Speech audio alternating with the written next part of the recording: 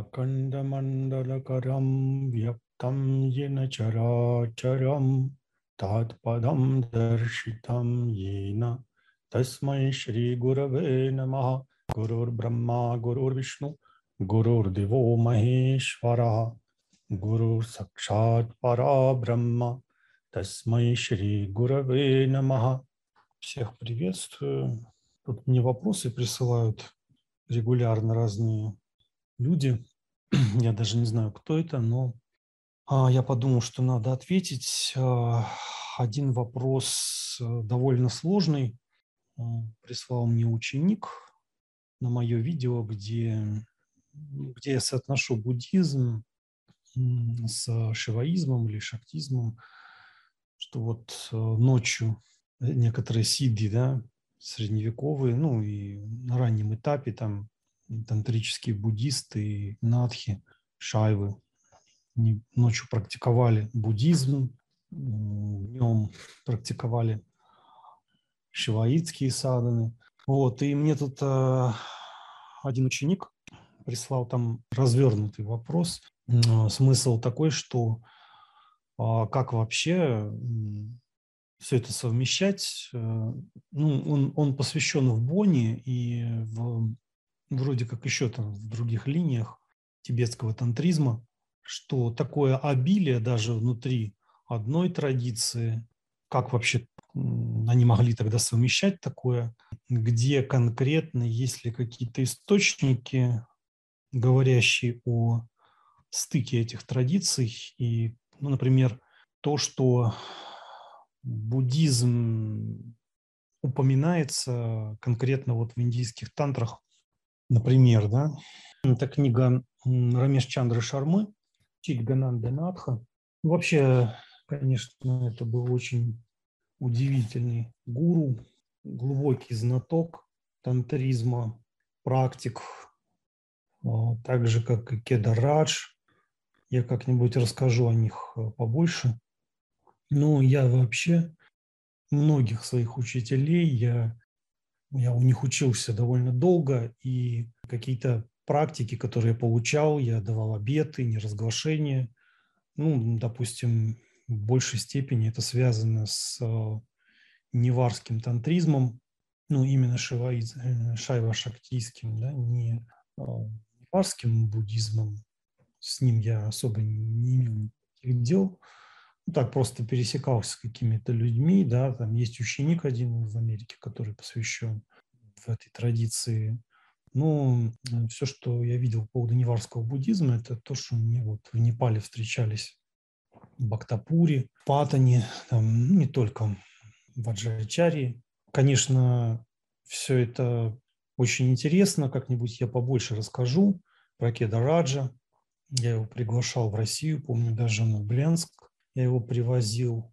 Читгананда Надха Рамеш Чандра, да, это обычное его имя. К сожалению, он уже был пожилым и не был особо заинтересован в том, чтобы ехать куда-то за рубеж.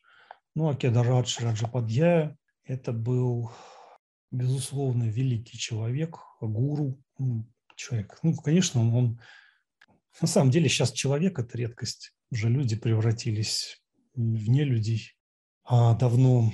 Поэтому здесь я могу уверенно сказать, что человек, как минимум. Я его возил даже в Брянск. Было очень много таких приятных моментов, чудесных даже, я бы сказал. Но о многих учителях я не рассказывал, которых я видел, у которых учился. В моей истории много чудесного. Я не побоюсь смело так говорить. И это все продолжается, слава богу, и идет по нарастающей. Но касаемо Рамеш Чандры, он, конечно, ну просто я такой вот вам приведу пример. Я как-то помню в Дели зашел в один книжный магазин, там много книг было, санскритской литературы, на хинди, ну в основном, потому что у меня в основном ну, там больше информации, как правило, на английском всегда так все более поверхностно, ну, чаще всего. Не всегда, конечно, но часто. По сравнению, там, если сравнивать книги на хинди, ну, с санскритом. Я захожу в магазин и смотрю книги, и мне там продавец, он видит, что я читаю на хинди, да, он смотрит так внимательно, говорит, тебя что интересует? Я говорю, что, ну, вы же видите, вот книги такого плана, там, по тантризму, там, вот, по йоге. Ну, йога интересует именно как садхана. Ну, он там почесал репу. Йога как садхана. Обычно йога – это глубокий процесс. Это... По тантризму он сразу нашел, моментально. Говорит, вот это, говорит, лучший. Subset the best, он говорит, да, из всех лучший автор. Показывает на книге Рамеш Чандры. Говорит, вы знаете этого автора? Я говорю, конечно, знаю. Говорит, да. Я говорю, что, ну, это... Я им говорю, что Меда Самраджа Дикши, ну, я сказал, что Меда Самраджа Дикшита, он на меня так посмотрел такими квадратными глазами. Я ему стал рассказывать, мы так хорошо заобщались. Вот, он там еще дал мне адрес своего гуру, чтобы, ну, что он тоже продвинутый тантрик и живет в Варанаси. Ну, в общем, так вот интересно всегда складывалось общение. Правда, у данного тантрика не было никаких книг, фактически такие только подчеркушки для себя самого скорее. Вот. Но оказался тоже очень мощным. Но он именно такой практик глубокий, с определенными сидами. Ну, скажем так, я видел, конечно, и покруче, но все равно. Вот, поэтому, конечно, книги его драгоценные, книги Рамеш Чандры. Для меня очень был тяжел его уход. Это было очень внезапно, меня это застало, и как-то я был в транзите, летел тогда где-то в Европе, и тут мне один ученик присылает сообщение. В общем, да, мне тогда так тяжело было, тяжело, скажу. Ладно, речь не об этом, в общем. Вот в этой книге Шри Рамешчандраджи, он, вот если вы здесь посмотрите, Тара мантра и Баудха Даршана, Даршина Апи. Ну, то есть и также Баудха Даршина. Тут есть Вайдика Даршина, он пишет, да, там, значит, Шакта Даршина, и даются соответствующие садханы, мантры. Ну и вот здесь богиня Падмавати, ее мантра, с Хади-Видией, значит, Шривиди и Угра-Тара, и Каджата-Тара, значит, Ниля Сарасвати, другая форма Тары. Вот 3 такие известные формы, почитаемые в Тарапитхе. Очень мощное место в Индии. Ну, на мой взгляд, такой, наверное, самый мощный Шактипитх из всех, которые... Ну, есть другие тоже не слабые, да, там на юге индийские тоже сильные. Вот. Но на севере, наверное, это самый такой мощный питх. И, конечно, если вот на севере куда ехать, вот это место в Бенгалии самое такое.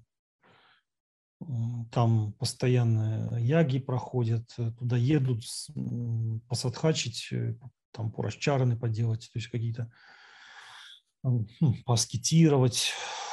Очень сильное место, то есть там река проходит возле Шмашана, место кремации, там дальше стоят такие хижины, да, где селятся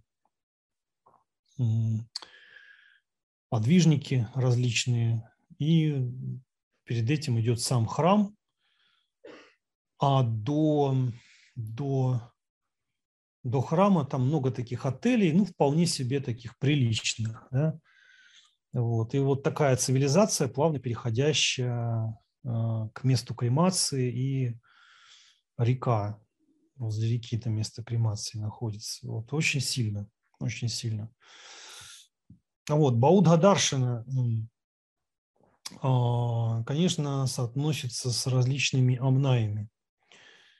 В других шривидевских, шактийских текстах встречается. Вот даршаны вам больше в основном известны как шадаршины, да, это вот мировоззренческие системы, да, там Пурва-мимамса, там Уттара-мимамса, Веданта, да, там Санкья, йога, Няя, Вайшешика, вот, и вот это вот все большинством воспринимаются как вот основа индийской философии, хотя сами даршаны, то есть вот эта такая модель, она появилась довольно поздно, ну, по сравнению. То есть там еще и джайнская даршана тоже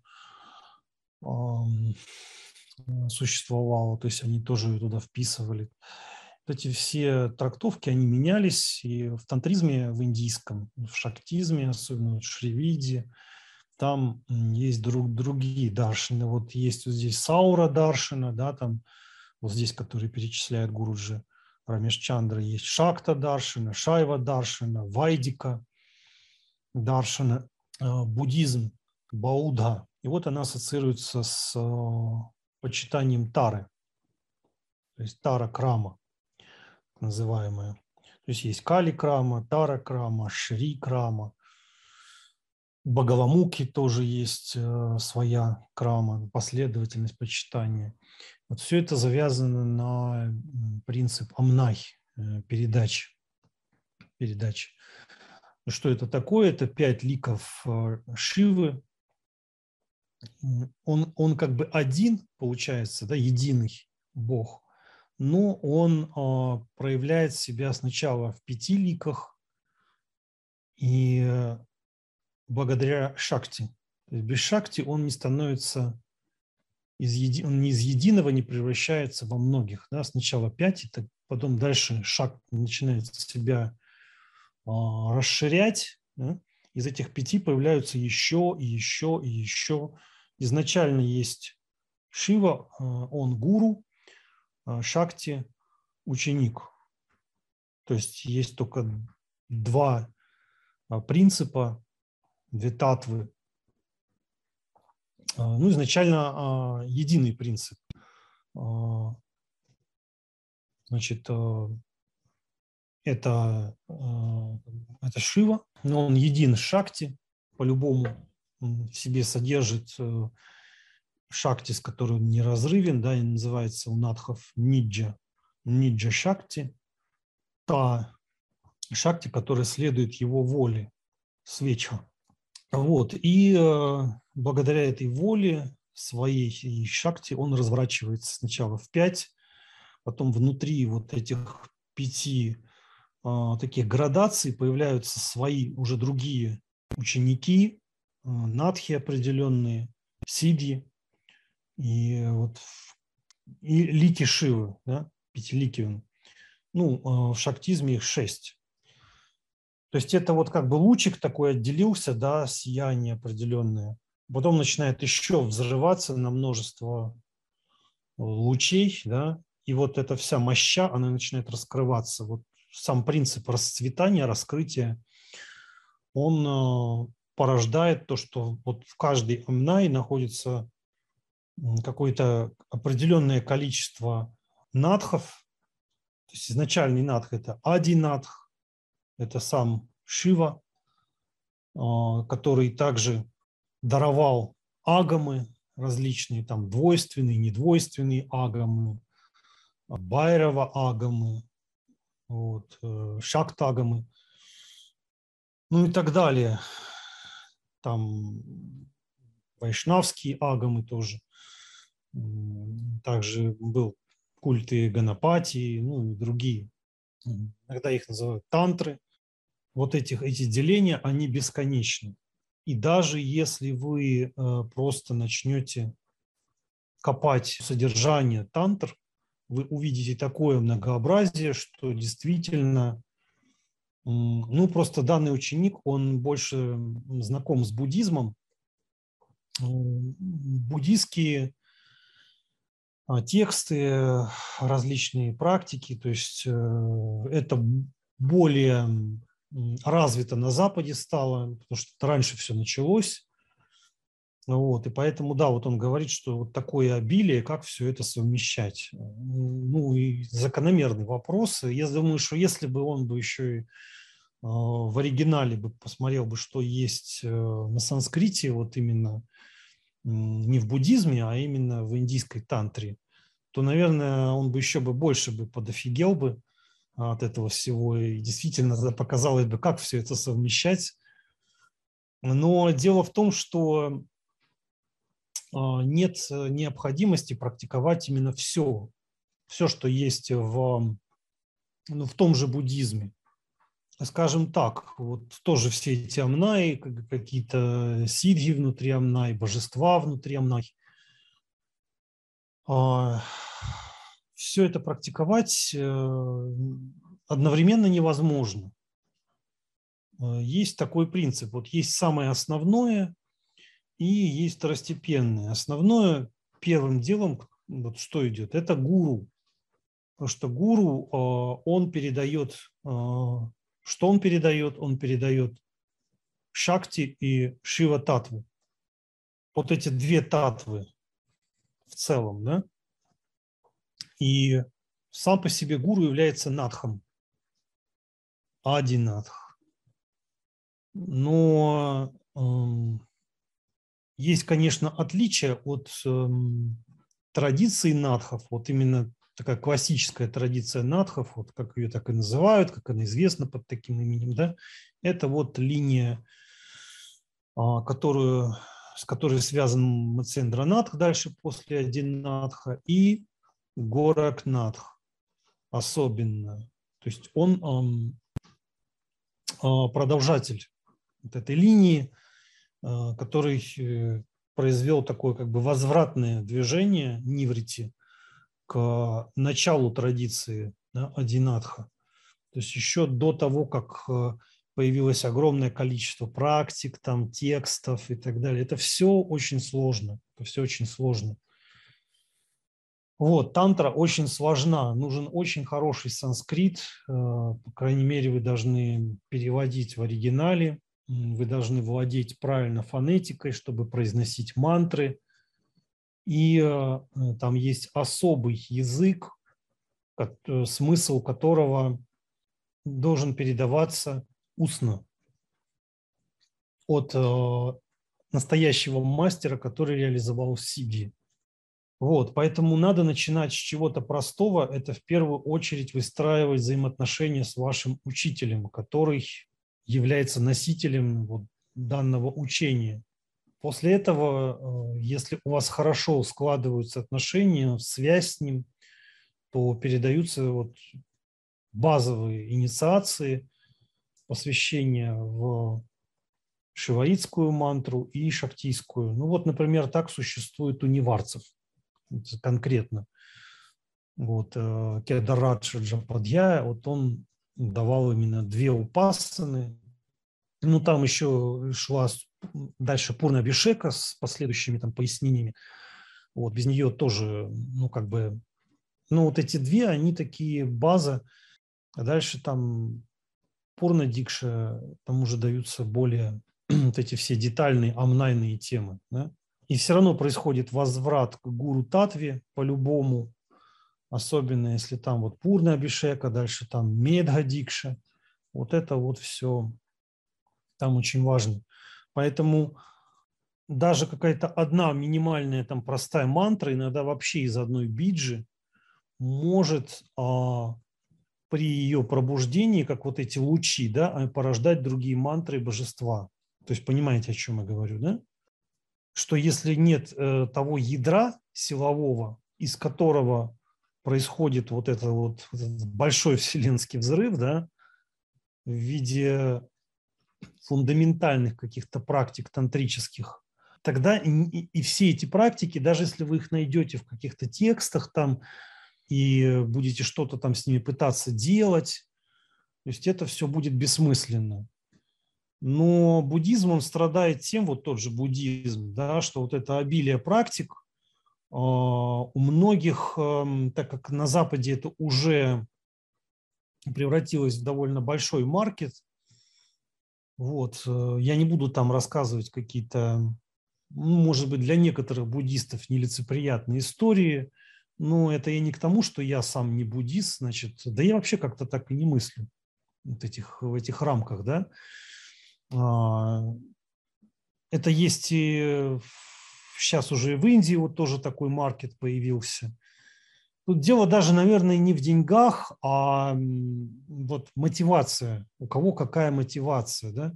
Действительно, можно передавать и огромное количество практик, но если это просто не игры с западным потребителем, который больше вот хочет кушать информации какой-то, да, еще чего-то, вот каких-то передач там и так далее, вот, чтобы вот чувство собственной важности от этого росло.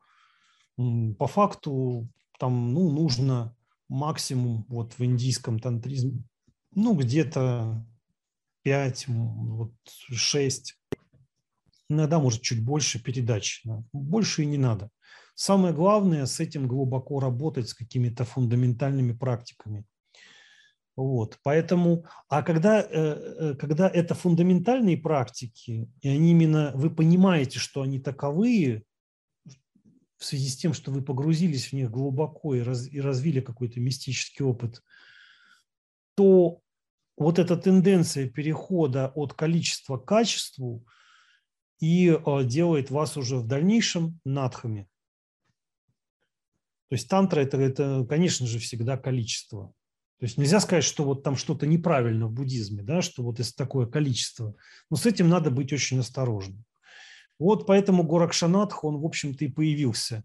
Видимо, на тот момент, когда Адинатх, Матсендранатх, потому что это все имена, если там, допустим, Адинатх, он больше, он вообще во всех тантрах известен, то конкретно Матсендранатх – это кулагамы, да, или Байрова агамы, вот такие тексты, где встречаются вот эти пресловутые панчамакары, от которых все там без ума, думая, что прям вот это самая важная вообще принадлежность к такого рода вещам, да, там тантрический секс, там вино и так далее, и так далее. Ну, то есть вот эти все хайповые какие-то элементы, мне гуру уже в свое время сказал, что это все не имеет никакого значения. То есть тут главное, дает тебе та или иная практика сиди или не дает. Все. Все остальное, это, говорит, это полная фигня.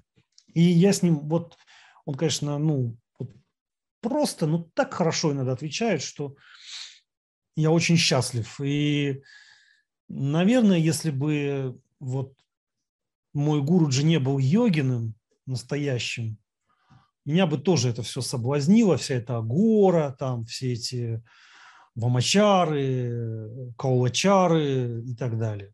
Но я мыслю иначе уже давно. На каком-то этапе я пытался углубиться в эту тему, вот, но глядя на тех людей, которые все это пропагандируют, я понял, что сидов там никаких нету, люди абсолютно мирские, просто много какой-то вертлявости, манипуляций. Удовлетворения в душе этих людей я не увидел. Если честно, там глубокое вот такое чувство, что в душе какая-то пустота этих людей. Конечно, вот эти все метания, они бессмысленные, дергание туда-сюда.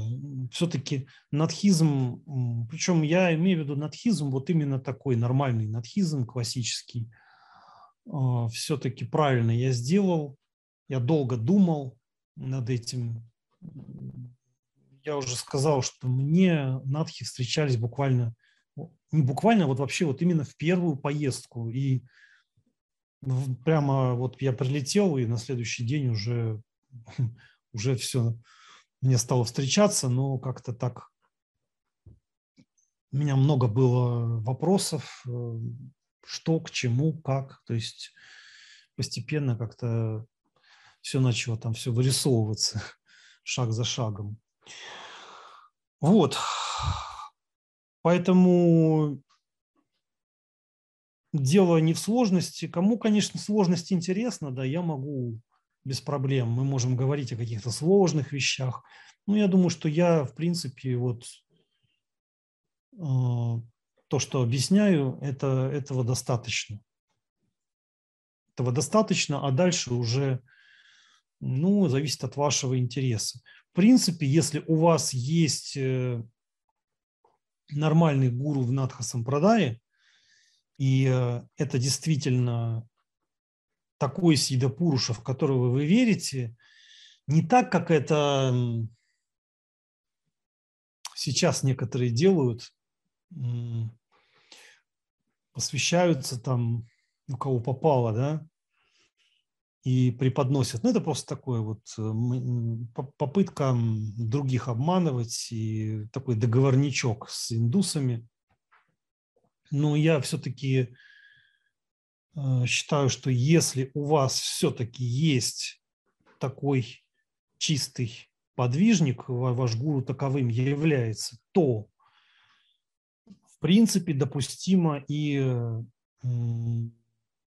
незнание такого, может быть, глубокого, как бы как санскрита, да, вот именно становиться санскритологом не обязательно.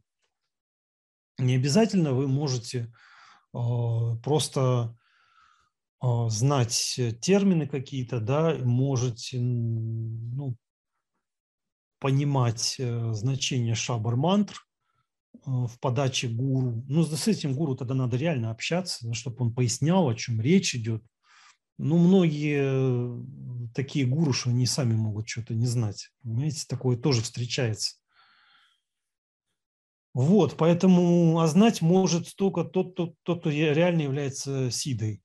Потому что, да, там шабар-мантры у надха в основном. Ну, это не означает, что там санскрит это плохо, да, он не нужен. Лично мне, ну, Гуруджи, вот Митлешнат конкретно, да, он, видимо, видел, как в Горакпуре Адитянатх, то есть он сторонник продвижения вот индийской дармы в целом. Ну, это вообще изначально был такой политический центр Индии, Горакпур. Я имею в виду, вот, который в Юпи находится, да, возле непальской границы. Да? То есть Аведянатх это был, он был политик крупный достаточно, а Адитянатх еще дальше пошел. Вот. Поэтому сейчас потом в целом поддерживает индийскую дарму, где санскрит очень значим. И так как у них изначально была такая вот направленность, в отличие от других там пантхов, да, такие вот как там Байрак пантх, Аи пантх, там тоже вот, то Дарам пантх, там все-таки, ну, конкретно Горакпур, там много брахманов было, которые писали какие-то книги, то есть они постоянно общались с Аведьянатхом. То есть это такой центр, где вот надхизм соединен в целом с индийской дармой. И, конечно, об этом я могу много рассказать. Сейчас уже появляется такой, знаете, как Адинатх Пантх, тоже вот Надха Сампрадай, благословленный уже Джаматом. Там надхи, они такие почитают Шиву, вот Шри Рудрам, значит, там поется у них такой вайдика мантры используются, тантрические какие-то. И они вот там очень хорошо, что они там уже не курят ганджу, да, ну, видно, что такие, ну, классические садыки. Вот. Я не к тому, что говорю, что там ганжа, это там вот надо всех там осуждать, там как-то, знаете, я не хочу тут выступать каким-то моралистом, судьей, да, и всякие бывают. Это тут нельзя так знаете, поголовно прям. Но вот именно в том-то и дело, что всякие бывают, да. Ну вот, да, есть такой, есть такой, то есть там видно, они же поняли, что надо и поддерживать такое, такое течение тоже внутри Надха Сампрадай, такое тоже вот сейчас есть. Так что традиция развивается. Вот не так давно, там, может, год назад они меня приглашали на онлайн-конференцию в Горакпуре, организованную йоги Адитянатхом. Ну, все знают, что вот там йоги Матсиндрананда есть в России, и там, конечно, и самим индусам было так. Это организовывал Шивнатх, он из Маханты, из Арисы. Он часто бывает в Горакпуре, известный такой, ну, довольно благостный такой дедушка. Правда, лично я с ним не общался, там в основном через каких-то людей, там учеников даже, которые его видели, ездили там, ну, так, и он мне писал, там иногда мы переписывались, ну, так. В общем, интересно. Я немножко отклонился от темы. Так, ну, надеюсь, я этот вопрос затронул. Ну, там еще кто-то мне написал какое-то агрессивное письмо, типа, вот, что значит в буддизме развязываются грантхи ослабляются. Ну, я не буду использовать каких-то грубых выражений. Вот, видно, что человек хочет просто создать какие-то провокации, да, потому что, ну, развязываются или ослабляются, ну, речь идет фактически об одном и том же. То есть, если хочется просто вот покапризничать, да, как девушки, там, поцепляться за слова, вообще грантхи, там много всякой терминологии в йогических текстах, если вы уж там хотите пообсуждать эту тему по поводу грантх, да, и что с ними происходит, то там можно некоторые термины, которые там используются, и разрубание, и рассечение, и растворение встречается такое. То есть, если вы не знаете санскрита, ну, и в оригинале никогда тексты не читали, то зачем вы просто пытаетесь как-то выделываться?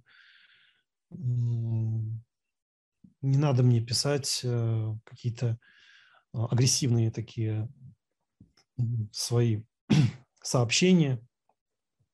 Вот. Потому что я тексты читаю в оригинале и способен перевести. И я вижу, сколько там разной терминологии используется для обозначения тех или иных процессов. То есть иногда это просто образно пишется вот в каком-то виде, но это может быть очень сложный процесс. Вот. Ну, о грантах мы можем поговорить, конечно, если это так актуально, не проблема. И еще я, может быть, сейчас какую-то тему затрону. Гуруджи, вы тут в своих разговорах о христианстве вы себя спалили. Мне страшно за ваших учеников. Я не знаю, к чему это написано, да? Вот к чему это все написали и за что конкретно вам страшно, да? Но если это было к тому, что я говорил про христианство, да, у меня было одно видео на тему идеологии, какая идеология возможна для России. Кстати, я обещал продолжить эту тему, но вряд ли я сейчас смогу это сделать, потому что слишком глубокий такой предмет, да. Если вы думаете о том, что ну, вас посетила вдруг такая мысль, что я оставлю традицию надхов и там, ну, то вы, конечно, вы не понимаете вообще ни мой опыт, ни мою приверженность традиции. И внимательней просто посмотрите то, о чем я говорил, внимательней.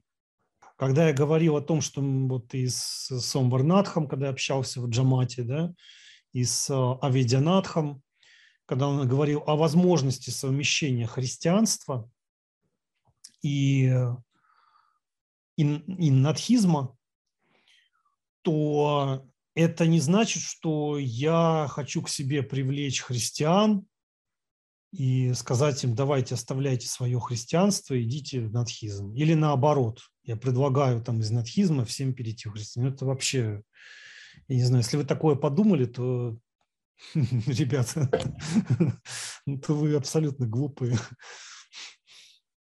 Это, знаете, просто я говорю о том, что мой надховский опыт, наверное, для русских людей, в том числе и христиан,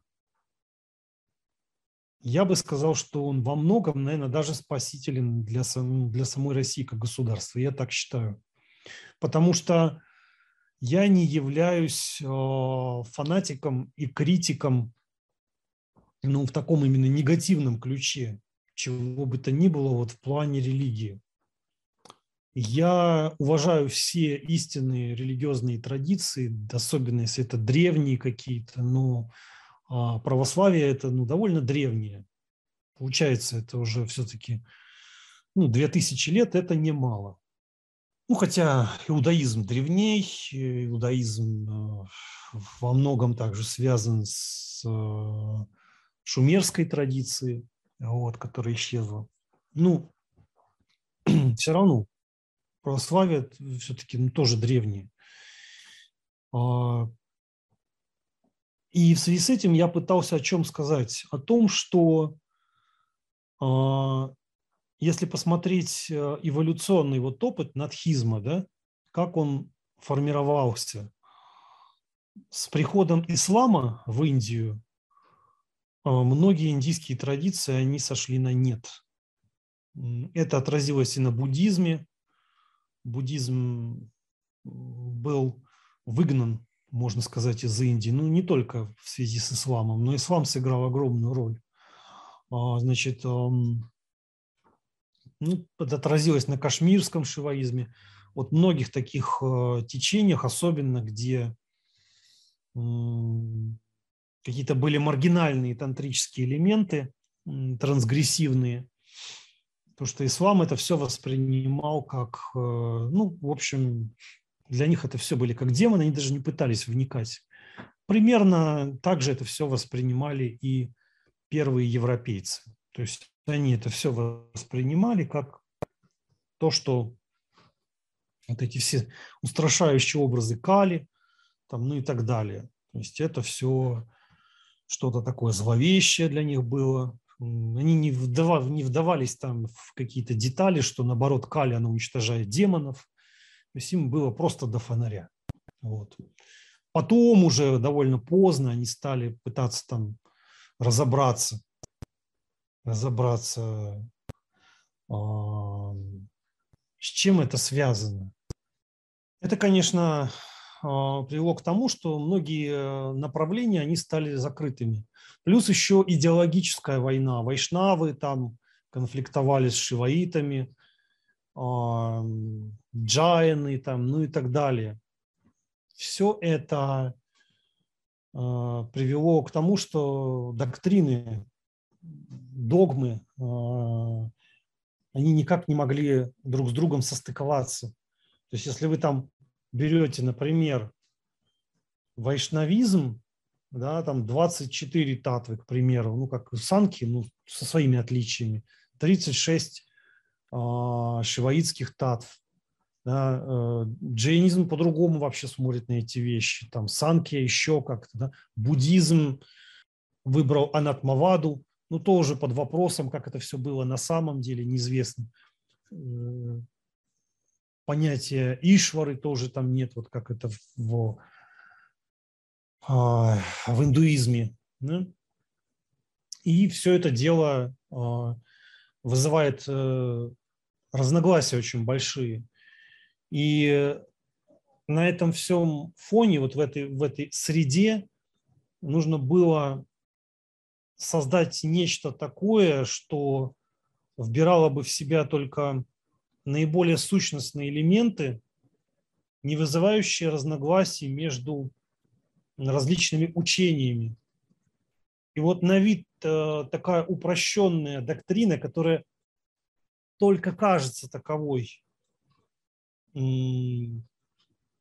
появилась вот именно в надхизме, вот это и было то, что позволяло быть открытыми для любой религиозности индийской, которая уже имеет какие-то рамки, какие-то форматы, какие-то модули, очень ну, такие жесткие. Вот этот надховский алак ниранджан, да, то есть когда ты над символикой, вот это все позволяло гибко взаимодействовать с другими учениями и жить в том числе и в таких средах. И вот этот опыт, я считаю, очень-очень ценен, который, на мой взгляд, мог бы помочь и православным в России, если бы не было такого замкнутого, жесткого догматизма. В нем тоже может быть своя ценность. Я понимаю, что мы никуда не денемся от каких-то идеологических войн, но понятное дело, что с Западом очень сложные взаимоотношения в России. То есть Россия она находится на стыке между Востоком и Западом. Поэтому она может быть очень уникальной сама по себе. Вот. Там, конечно, нет такой сложной философии, как в Индии. Но я не думаю, что это прямо вот то, из-за чего нужно как бы испытывать такие комплексы, порождающие какие-то страхи, в результате которых происходит такое замыкание, что порой противоречит самому духу христианства, да, вот простоте, открытости, всепринятию. Вот это, в общем, является бедой, на мой взгляд. Но эти вопросы, их нужно обсуждать с людьми, которые понимают глубоко индийские доктрины, вообще вот очень глубоки в теме религоведения, потому что я не вижу проблемы в том, что кому-то кажется православие очень простым.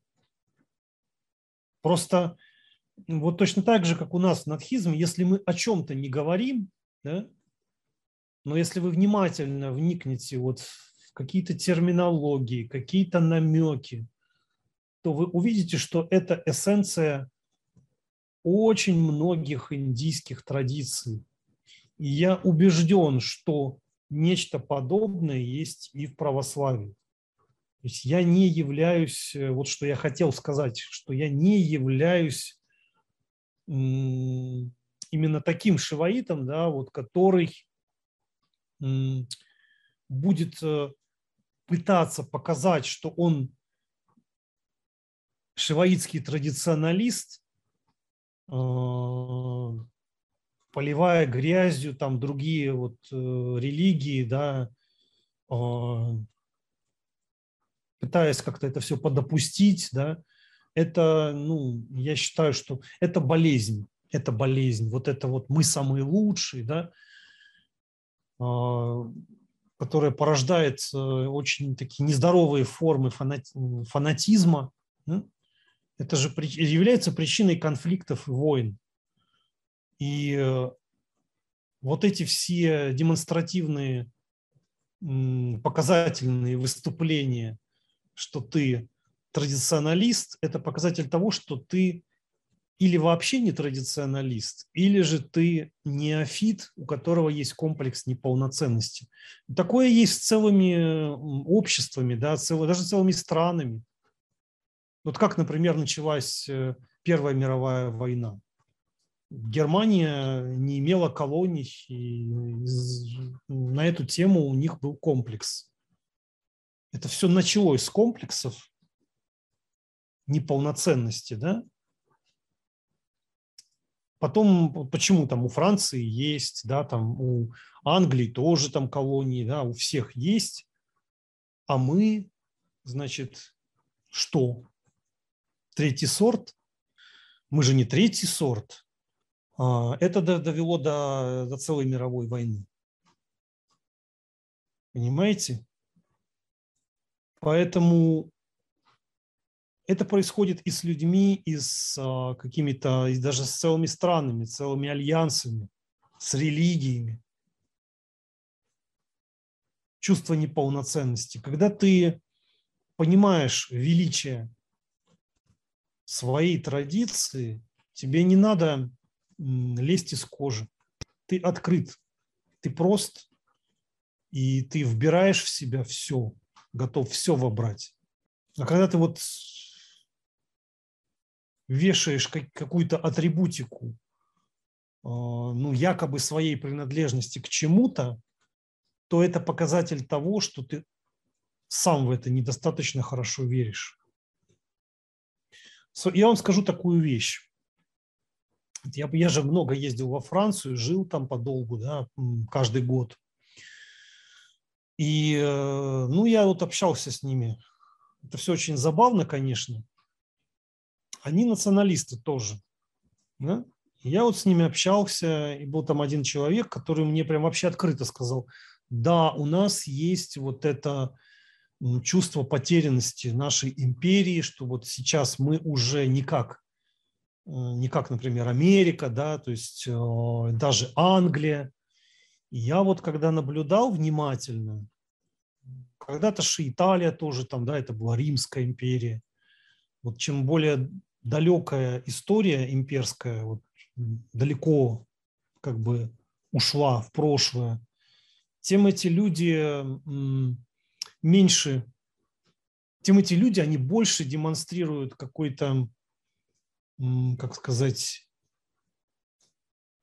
откровенного вот выражения себя, что вот мы великие,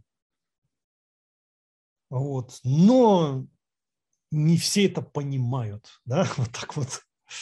И вот мы так беседуем, это очень глубокая беседа, там действительно есть глубокие люди. Я говорю, что вот смотрите, вот по моему опыту общения, вот когда я общаюсь там, ну, с американцами, например, они вообще даже ничего не демонстрируют, не объясняют. У них это просто есть, и они реально верят в то, что они вот все. Они даже не будут тебе изучать, где там на карте находится Белоруссия, где Украина, где вот если там их спросить, они еще вот не факт, что там что-то найдут.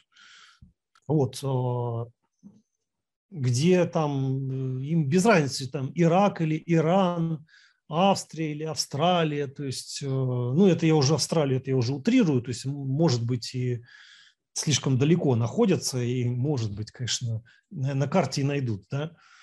Ну вот они настолько ослеплены вот тем, что они номер один, да, что от чего я должен там где-то смотреть, где чего находится, вообще существование чего-то там такого. Просто нет дела. Да? Они ничего не... Они очень спокойны. Да?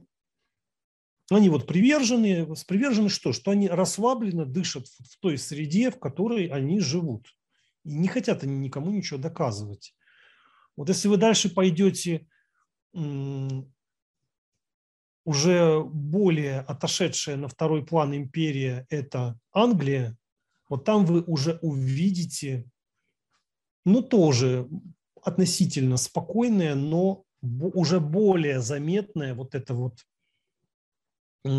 такое демонстративное чувство, что мы-то самые-самые. Дальше уже идут поубывающие, идут там французы, немцы. Ну, немцы, они вообще изначально были подавлены, как я уже говорил. И вот вы это все увидите. И чем больше вот это лезение из кожи, тем это больше говорит о том, что люди сами в это особо-то не верят. Поэтому я не вешаю на Фейсбуке российский флаг или вот это все, потому что это будет вот именно показателем неполноценности, глубокого чувства неполноценности. У меня этого чувства нет и не будет никогда. Если кто-то надеется, то вам я могу сказать только одно. Знаете, вот в Индии, не только вот в Африке есть такие слоны. Вот на ваши надежды вот его прибор положить. Вот что я могу сказать вашим пожеланиям, в отношении ваших пожеланий. Зачем? Зачем вот это вот лезть из кожи, да, и чего-то там доказывать? Поэтому я надх, настолько уверенный в себе надх, что я не хочу ничего там украшать этот надхизм, как и сами надхи в Индии. Да? Они не занимаются вот этими всеми искусственными декорациями, какими-то демонстративными. Это вот такой большой плюс, да, который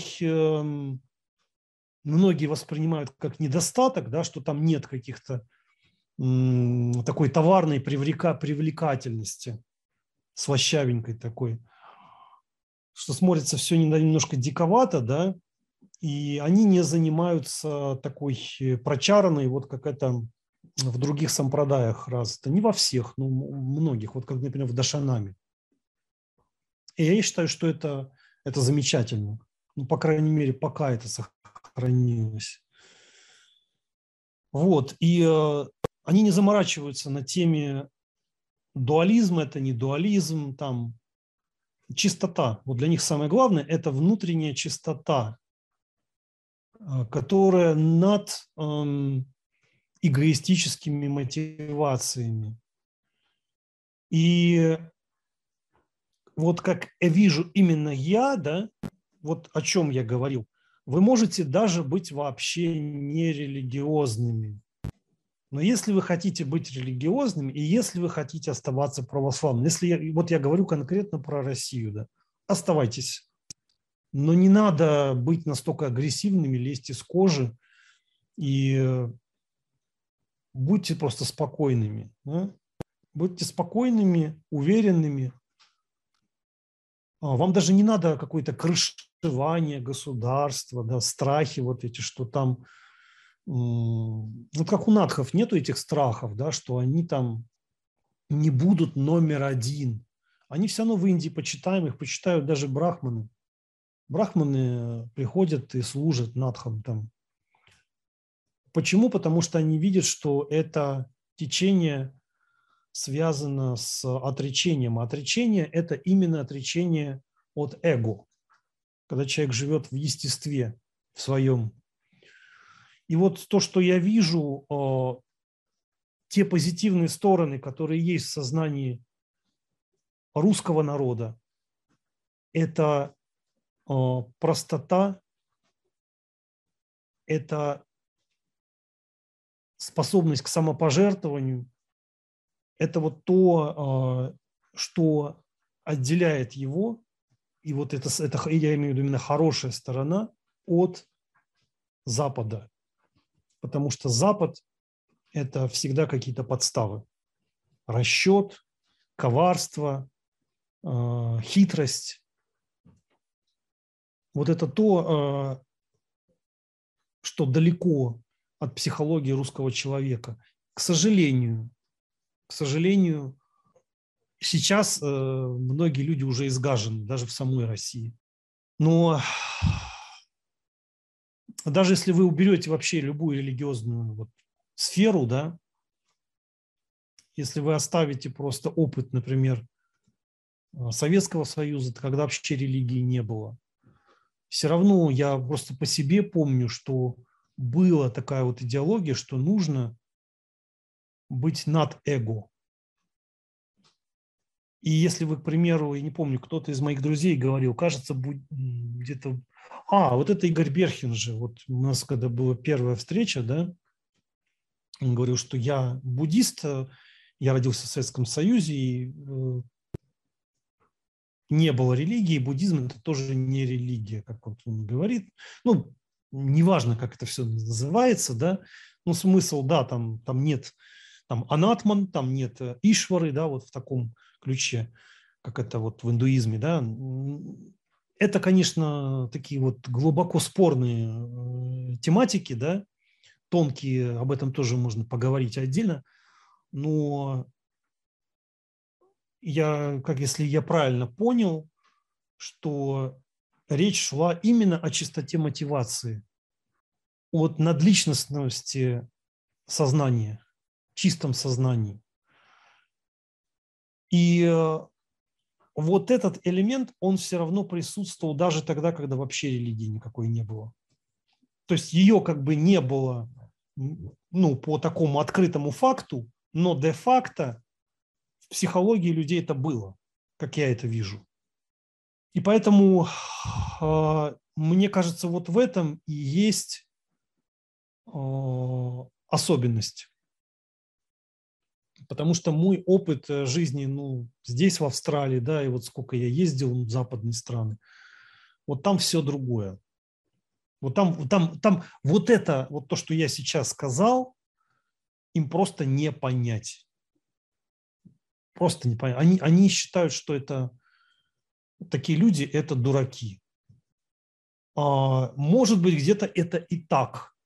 Но я уверен, что есть, если взять вот этой простоте, да, вот этом естестве и чистоте мотиваций, что-то, ту мудрость, которая лежит в основе этого всего, которую вы встретите и в христианстве, и в буддизме, и вообще в любом истинном учении, да, чистота, которая над низменными мотивациями, то вот это вот то, что надо поддерживать в людях, как мне кажется. Вот об этом шла речь. Но если вы думаете, что я заинтересован переходить там в какое-то христианство или еще что-то такое, у меня есть много друзей, да, в этой сфере, в буддизме есть, в разных религиях. А если смотреть сущностно, я вообще... Ну, сущностный уровень – это уровень самадхи. Вы не равняете тот уровень, о котором я говорю, с простыми людьми. Конечно, между простыми людьми могут быть какие-то разногласия, даже в рамках одной какой-то сампрадаи. Да? Даже среди надхов есть. Да? Но мне вот гуру один раз просто сказал: зачем ты вообще пришел в надхизм?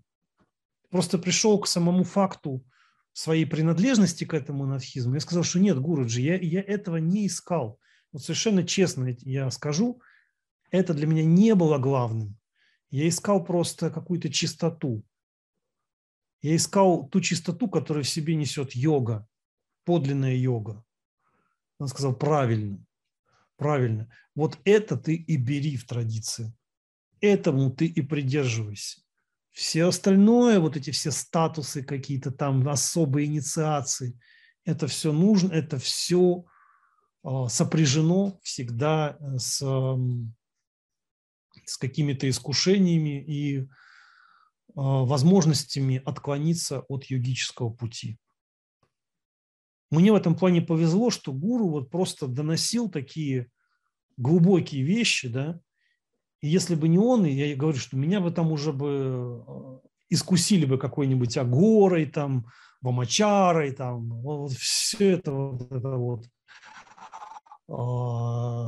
весь этот эксклюзив духовный.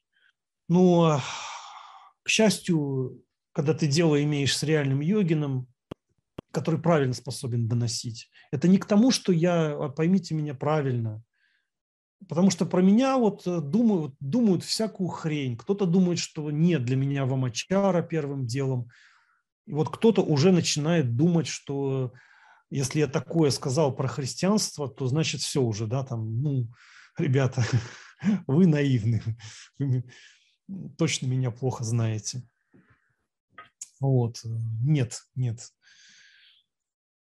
Я слишком глубок в своем выборе, слишком глубок, и даже смерть не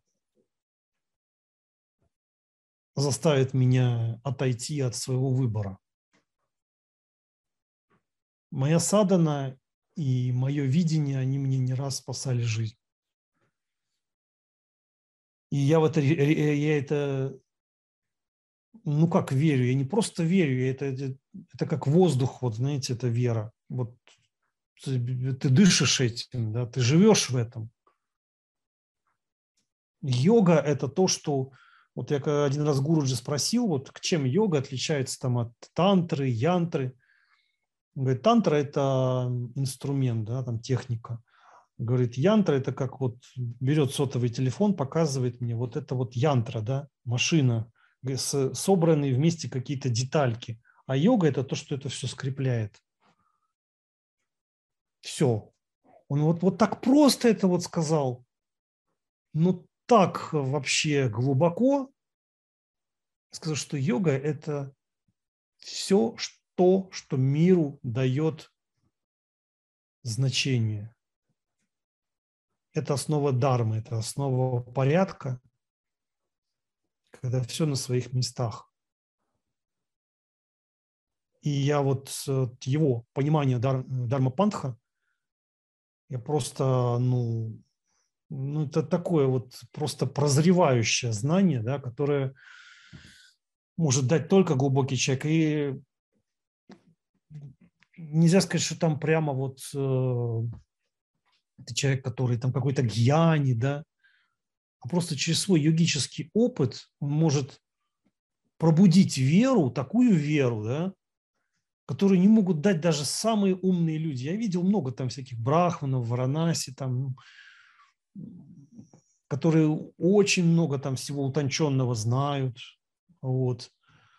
Но это не люди веры глубокой.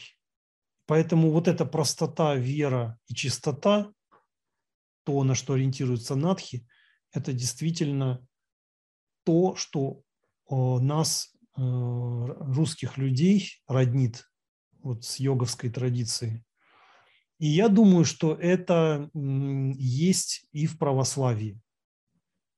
Если там просто бы вот они захотели найти какие-то глубокие точки соприкосновения, я не говорю, что там надо становиться одним целым. Хотя мог бы такое сказать, в принципе. Я таких тоже видел, да, и среди надхов. Но я не говорю, что это вот именно так должно быть. Нет. Но просто если ты хочешь претендовать на что-то очень великое, да, способное вобрать в себя многообразие мира, то вот это оставление эго, которое проповедует православное учение, оно должно не просто быть на уровне каких-то слов, а дел совершенно других. Понимаете? Которые, если дела там агрессивные в отношении других форм религиозности, а это первое, с чем надо находить общую взаимосвязь. Первое. Если ты не можешь на верхах найти среду, которая все это пронизывает, то там ты просто запутаешься в низах уже. То есть вот эта сущностная чистота, она и есть надхизм. Это, конечно, для людей глубоких, для людей с острым интеллектом, для людей с достаточным уровнем отрешенности. Я думаю, что такие люди есть в России. Я знаю, нет, я не думаю, я знаю, что такие люди есть.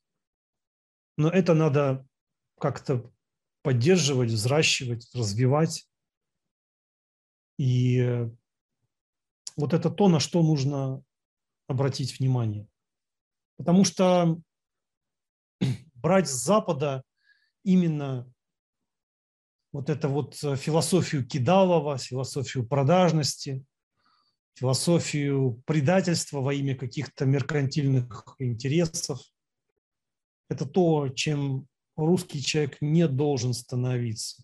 Это то, чем не должен становиться вообще любой духовный человек. Вот как вот что я хотел сказать. Надеюсь, вы понимаете, о чем идет речь. Что еще?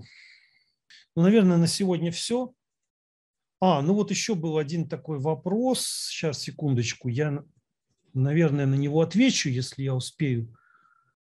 Подскажите, пожалуйста, какие еще можно применять материки, но имеются в виду матрики, наверное. Человек имел в виду матрики. Практики при нади шодхане, кроме пранавы ам, мам. Если имеется в виду матрики или матры, потому что это разные вещи, давайте тогда уже я, наверное, скажу и про матрики, и про матры. Есть такая Деви Бхагавата Пурана. Я в своем блоге помещал там ссылку на пранаяму. Сейчас я найду и объясню, что это такое, ссылочку. Там много довольно интересных моментов встречается. А вот пранаяма, вот, которая дается именно в Пуранах. Да, то есть тут разные уровни пранаямы, да. То есть когда вы практикуете пранаяму и называется садхума, то есть это когда дыхание у вас недостаточно плавное. Видума – это когда дыхание вот как поток масла льется, да, беспрерывно. Сагарба, то есть это когда используется мантра, то есть это или целом мантра, ом, да, или же это может быть ам, и мам. Агарбха – это когда без такой матры, то есть вы просто концентрируетесь на самом виде энергии данной мантры, но мантра и божество, вот надо понимать, что это одно целое, это единое целое. Почему я говорю, что когда вы говорите, что йога – это не религия, ну, что, смотря что вы имеете в виду. Вообще слово «религия» для индуизма – это, ну, как-то звучит, они говорят «дарма», но «дарма» – это, нельзя так переводить, как вот просто религия, да, вот западный человек понимает. Это не фанатическая догма, это другие вещи совершенно. Это глубоко мистическая традиция. Салакшья, да, следующий уровень идет, это когда в пранаяме есть какой-то ориентир в виде какого-то вида шакти, да, вот исходя из, то есть мантра сама исчезает, но остается вот уровень там на уровне пашьянти, да, воли божества, ну такой проявленной какой-то энергии в виде такой споты, пульсации, света, да, вот вы на этом сосредотачиваетесь, салакши. И алакши – это вообще без каких-либо атрибутов, ну вот как ниргуна брахман. То есть вы вот в пранаяме поглощаетесь в этом состоянии. Тогда пранаяма, с одной стороны, это как бы амантрака пранаяма, там нет мантры. Согласно одним йоговским текстам, это как бы более низкий вид практики пранаямы. Но вот согласно вот этому пураническому тексту, здесь получается нечто другое. Нечто другое. Здесь получается, что использование матр, да, там, или мантр, это не путаете, да? Это или матрика, это разные вещи все, да? Тут получается уровень все-таки пониже, потому что здесь вы вот как бы больше погружаетесь в ту сущность, которая лежит в основе этого всего. И тогда вы реализуете пранолаю, растворение жизненной энергии, колебаний жизненной энергии, то есть прана вритти. То есть чита вритти, но хотя они связаны, потому что если там нестабильность читы, то и прана тоже нестабильна. И наоборот, если вы растворяете колебания праны, то вы достигаете состояния лая-йога самадхи. Да? Ну, неважно, как вы это назовете, там хатха-йога самадхи, это вот такой высший пилотаж хатха-йоги. Да? И вот это суть пранаямы, к чему она должна вести. То есть это такая пасификация, да, праны.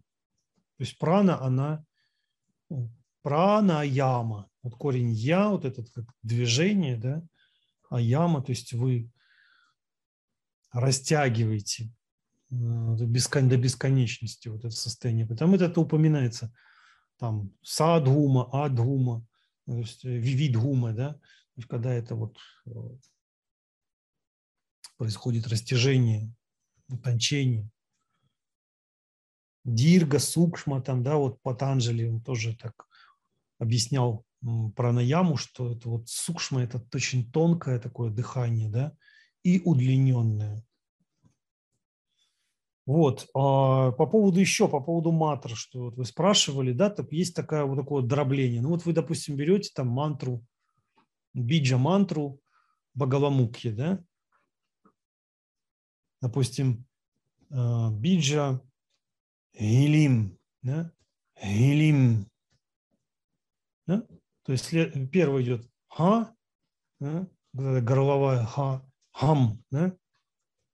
Лам, да? Им. Вот вы уже получаете 3, получается, матры. Ну и так можно любую биджу. Ну, есть разные биджи, конечно, сложные такие биджи. Вот, там есть кутакшары такие, которые совмещают в себя там, много элементов.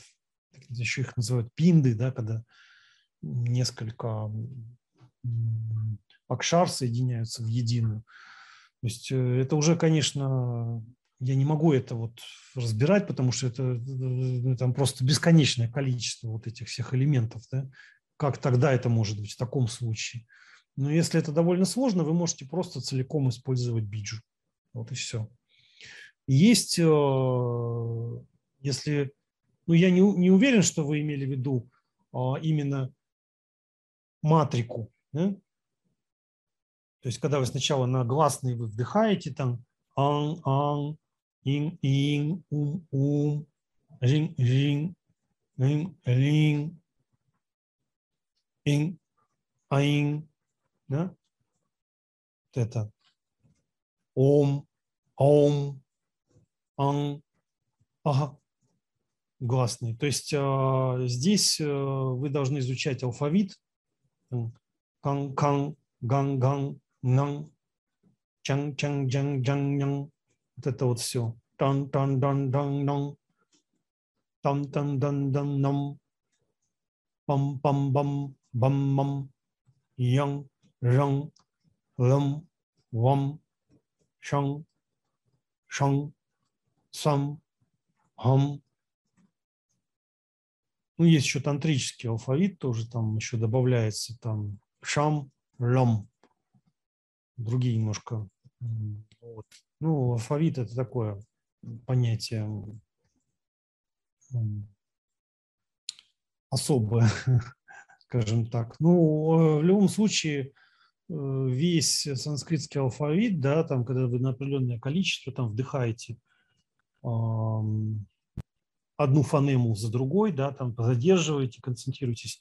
Там вообще алфавит он построен так, что из А по порядку, по мере сокращения в ротовой полости, да, в горловой, там, если вы там произносите там то есть долгое там уже такое микросокращение очень условное, но оно уже появляется, оно чуть-чуть больше, чем в первом.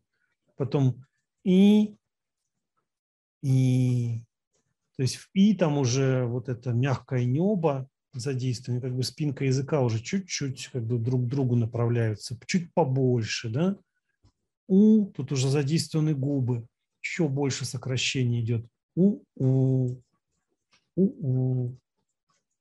Смотрите, если произносите просто у, а когда произносите у длиннее, то у вас сокращение губ вы чуть дольше удерживаете. То есть там больше усилия уже прикладывается немножко, да? Жи, жи. Понимаете? То есть и шаг за шагом, то есть анагата, звук, который без нада, да, вот этот поток звуковой, где анагата нада больше преобладала, да, постепенно там появляется спришта, да, вот соприкосновение все больше, там появляется элемент удара больше. То есть и анагата просто переходит в хатта, нада, да, который уже, но все равно незримо присутствует в каждой фонеме. Потому что даже если вы возьмете согласные, они все на «а» заканчиваются. И все равно это как бы на выдохе вы произносите, понимаете? Вот, поэтому правильное произношение очень важно. Важно учитывать, какие там области задействованы в произношении, чтобы мантра звучала правильно. Придыхательные все эти, то есть они тоже должны правильно произноситься. То есть вы там не говорите там, я уже даже не знаю, как скопировать, дхарма. Да? Вот индус вас послушает, он не поймет, что это дхарма или дарма. То есть это разные вещи. Вы можете сказать там ситхи, вот как русский скажет ситхи. Я видел, что даже это вот какие-то там типа с вами посвященные из России, там в Индии, они-то все равно произносят ситхи, сидди. Вот индус скажет сидди с придыханием. То есть не кхечари, надо кечари, кечари. Так надо произносить. Да? Вот. Не Бхайрова, а Байрова. Ну, как скажет индус? Русский скажет Бхайрова. Индус скажет Байрова. Байрова. Так. И это очень важно в мантрах. Очень важно. Если вы хотите мантры какие-то использовать. Ну, вот тут у меня до этого же был вопрос, может ли там христианин, да, там практиковать йогу. Вот если вот тот вид пранаямы, который я вот из Деви Бхагавата Пураны привел, да, в таком случае, если вы даже там не Иисусову молитву, или вы Иисусову молитву просто как повторение использовали, да, ну, так есть такая христианская практика, а потом вы просто ощутили какую-то благодать, вы просто концентрируетесь на самой ее сути, уже даже ничего и не повторяя, просто пребывая в благодати, и соединяете эту благодать с уже на тот момент достаточно успокоенным дыханием, и тогда пранаяма, она уже, вот тогда пранаяма становится реально пранаямой. Тогда это то, что обычное там, дыхательное какое-то упражнение превращает в глубокий контроль всей своей психофизики. То, что действительно, вот тогда вы становитесь уже, вы переходите в область реальной йоги. А так это просто, ну, такая дыхательная гимнастика. Да? Вот то же самое можно сказать и про асаны. Да? Не надо путать в яямы, которые встречаются уже в ранних аюрведических текстах. Вы можете об этом как-нибудь отдельное видео запишу. С асанами. Там, конечно, непростая история у всего этого, да? Но это разные вещи все равно. То есть асана – это все-таки статическое. Пожалуйста, не надо вот тем, кто… Я видел, там кто-то мне потом писал там чего-то, пытались что-то доказывать, что да нет, там все равно динамика, там Динамика, вот понятно, что есть понятие шакти, да, есть шакти, да, крия шакти. Но надо понять, о чем мы говорим. То есть если вы сползаете на совсем материальный уровень, и все равно вас тянет в спорт, да нет, не проблема. То есть вьяяма – это и есть спорт. Не проблема. Если вам это нравится, вам это значит нужно. Я же не говорю, что это не нужно. Это нужно кому-то.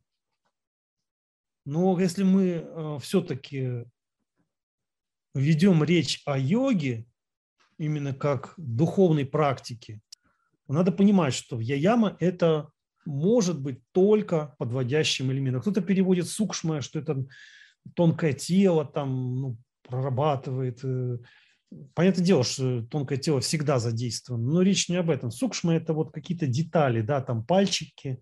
Вот есть тело просто в целом, вот в целом тело, да, а есть там эти запястья, пальчики, да, там локти, вот детали в теле.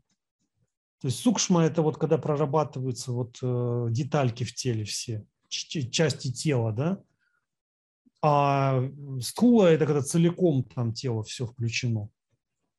Вот так это надо понимать. Потому что, это просто незнание как бы значения терминов, да, вот этим страдают на Западе очень многие, поэтому они туда как бы пытаются искать там какие-то мистические стороны, да, хотя на самом деле там просто все упирается в стандартную грамматику и санскрит, и больше, не могу сказать, что больше ничего, да, но вот в это в основном, именно в это.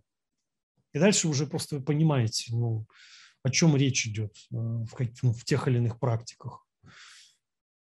Так, наверное, на сегодня все. Надеюсь, я объяснил главное. Шубхамасту, как говорит мой гуруджи, вишеша ширвадам, особое благословение. Адеш.